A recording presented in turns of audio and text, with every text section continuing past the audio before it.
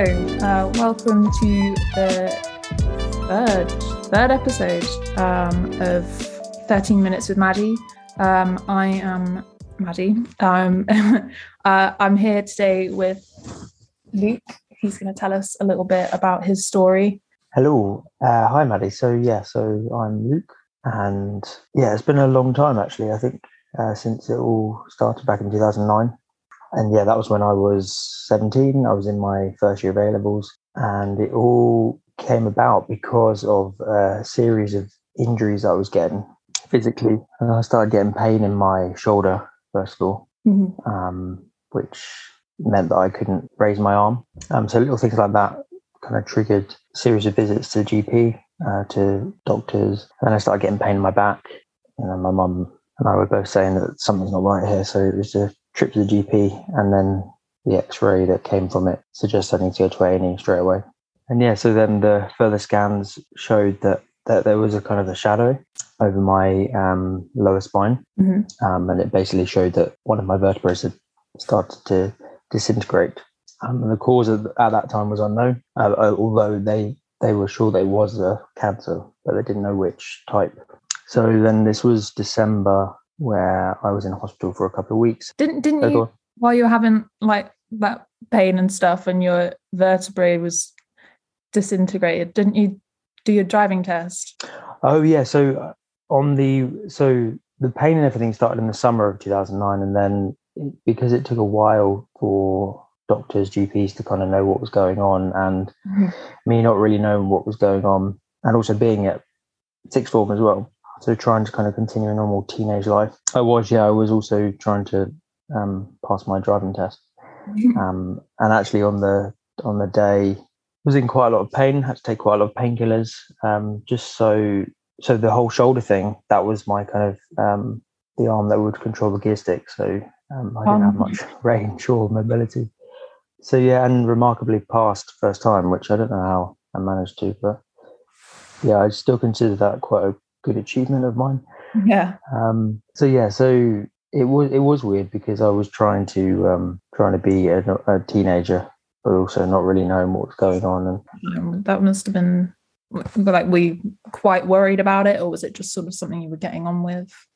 I think it was something that I was getting on with and kind of keeping an eye on. I mean, obviously it's not normal to not be able to kind of have any range or movement in your arm. So then some of the doctors thought it might be something like tendonitis, so gave me a course of a steroid injection, thinking that will go away or give it some time, and but it didn't. I guess that's the problem.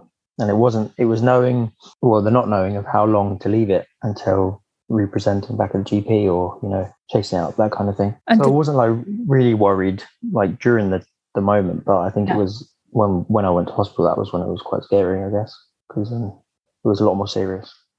And did you say you were admitted then? Yeah. So they needed to admit me because they didn't really know what was causing it, like what the type of cancer was, and also they couldn't let me go because they needed to fix my spine. So that was the focus, was to get the kind of spine fixed, because I was at risk of basically being paralyzed, because if anything kind of moved in the wrong position, or if I put too much pressure on my spine, that could have been it. It could have collapsed, basically. So they had to organise a surgery which would require like fixation of the spine. So 2 metal rods either side of my spine are now in place. But what they then later discovered, the reason I had the pain in the shoulder was because the type of cancer it was had spread to there, and then also in a small area in my sternum as well. So they thought initially it was a bone cancer.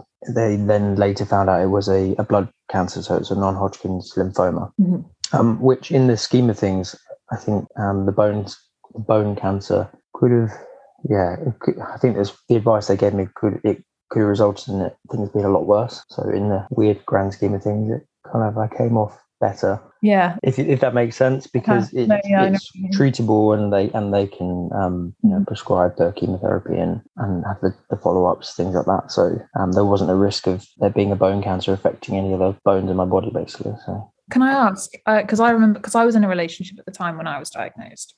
And I remember the phone call to my boyfriend telling him that I got this diagnosis. Like, how did that conversation go with you? Really difficult. Was we'd only started going out since April, May of that year. So it was still early days in that relationship. And I think it excelled quite quickly in relation to what was going on, because there's a lot of serious conversations, a lot of seriousness going on. Ella and her family were visiting quite a lot, so they were always come to hospital. So when myself and my family got the news, it was in hospital in a bay, basically. A lot of shock and a lot of disbelief of this is what's going on, and quite scary as well, not knowing what's going to happen. But I think it helped grow our relationship and take it to the next level. I think things got stronger then, despite us still being 17. Well, Ella 18, but me still 17, so still very young and still in the early stages of the relationship. So it was really tough. It was really tough. Yeah. So I mean, what happened from there? How did that kind of impact your life and A levels? Obviously, I was bound to get a lot of time off afterwards. So when I was discharged from hospital on Christmas Eve, I obviously needed to rest with my spine just having surgery that kind of thing. There wasn't really much talk of they wanted to put pause on kind of the cancer pathway just until I've rested and healed. But at the same time, wanted to start treatment as soon as possible to try and attack the cancer. So then that kind of went into January, and then the way it worked was, and the sixth form college were fantastic at the time, and they said I'd take as much time as I needed. So I would always have a couple of weeks off. 1 week I'd go in for treatment, then a week of recovering at home, and then I'd go into college for a couple of weeks, and that would be the cycle then. That's how it would work. And the teachers and the staff were really understanding and supported me in still carrying out my A-levels, which is what I wanted to do. Mm-hmm.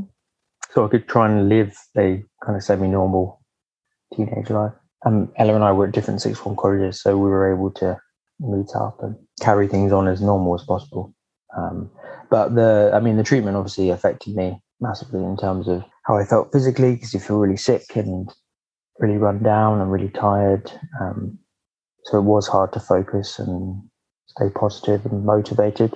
And then things like when I started to lose my hair, that was really difficult to manage that emotionally, and to try and, I guess in my head, to try and hide it, and to wear, I wore hats at college. And do guys get offered wigs?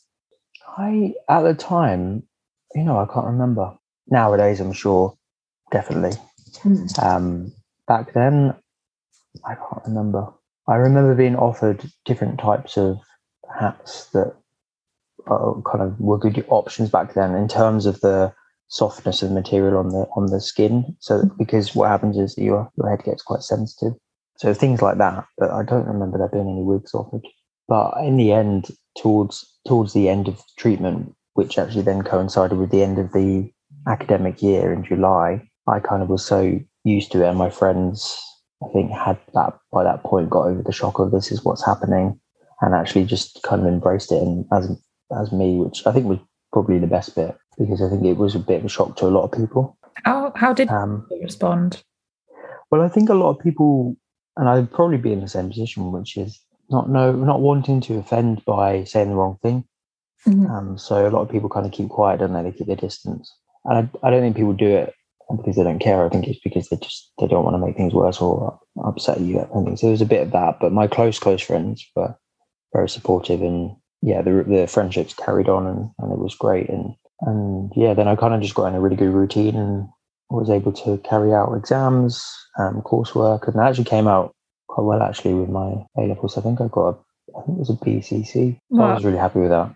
So yeah, it's what I needed to go to university. So wow, yeah. So I was happy with that. Yeah, it was tough with the added structure of having to go into college. Do you feel like that keeping up some of that routine helped you though, or was it just quite stressful? I think it probably did help in a way, because it gave me something to focus on and not be so isolated, just sitting at home. I mean, obviously when I was having treatment and then I would go home and then I would have to recover, and I wasn't very well kind of for that period afterwards. Like, you have to be at home for that because you just can't do anything. It's so run down. But then it was nice to know that was something to kind of, I'd go and see friends and I would kind of feel as normal as possible. So yeah, that was nice. It was helpful, despite obviously the pressures of A-levels, which are tough for any teenager anyway, despite having an illness. Yeah. yeah, I think it was beneficial. I'm just sort of aware we're running out of time. I was wondering if there's anything else that you wanted to mention quickly. Only that it kind of a few years later after that, it was only then when I felt like I needed to talk to someone about it. I think at the time, obviously you get offered from various charities and organisations of, if you want to talk to someone, but I think at the time it wasn't in the right place. So that's why linking in with this charity, it wasn't until a few years later that I felt like I needed to talk to someone. Yeah, I was the same. And that comes through just it being the right time and being ready and wanting to, and feeling like perhaps there's been things that have affected you. And I think certainly with me, I think things then just became too much, and it was all linked to having these built up feelings and thoughts, and then being ready to suddenly talk about them. Yeah.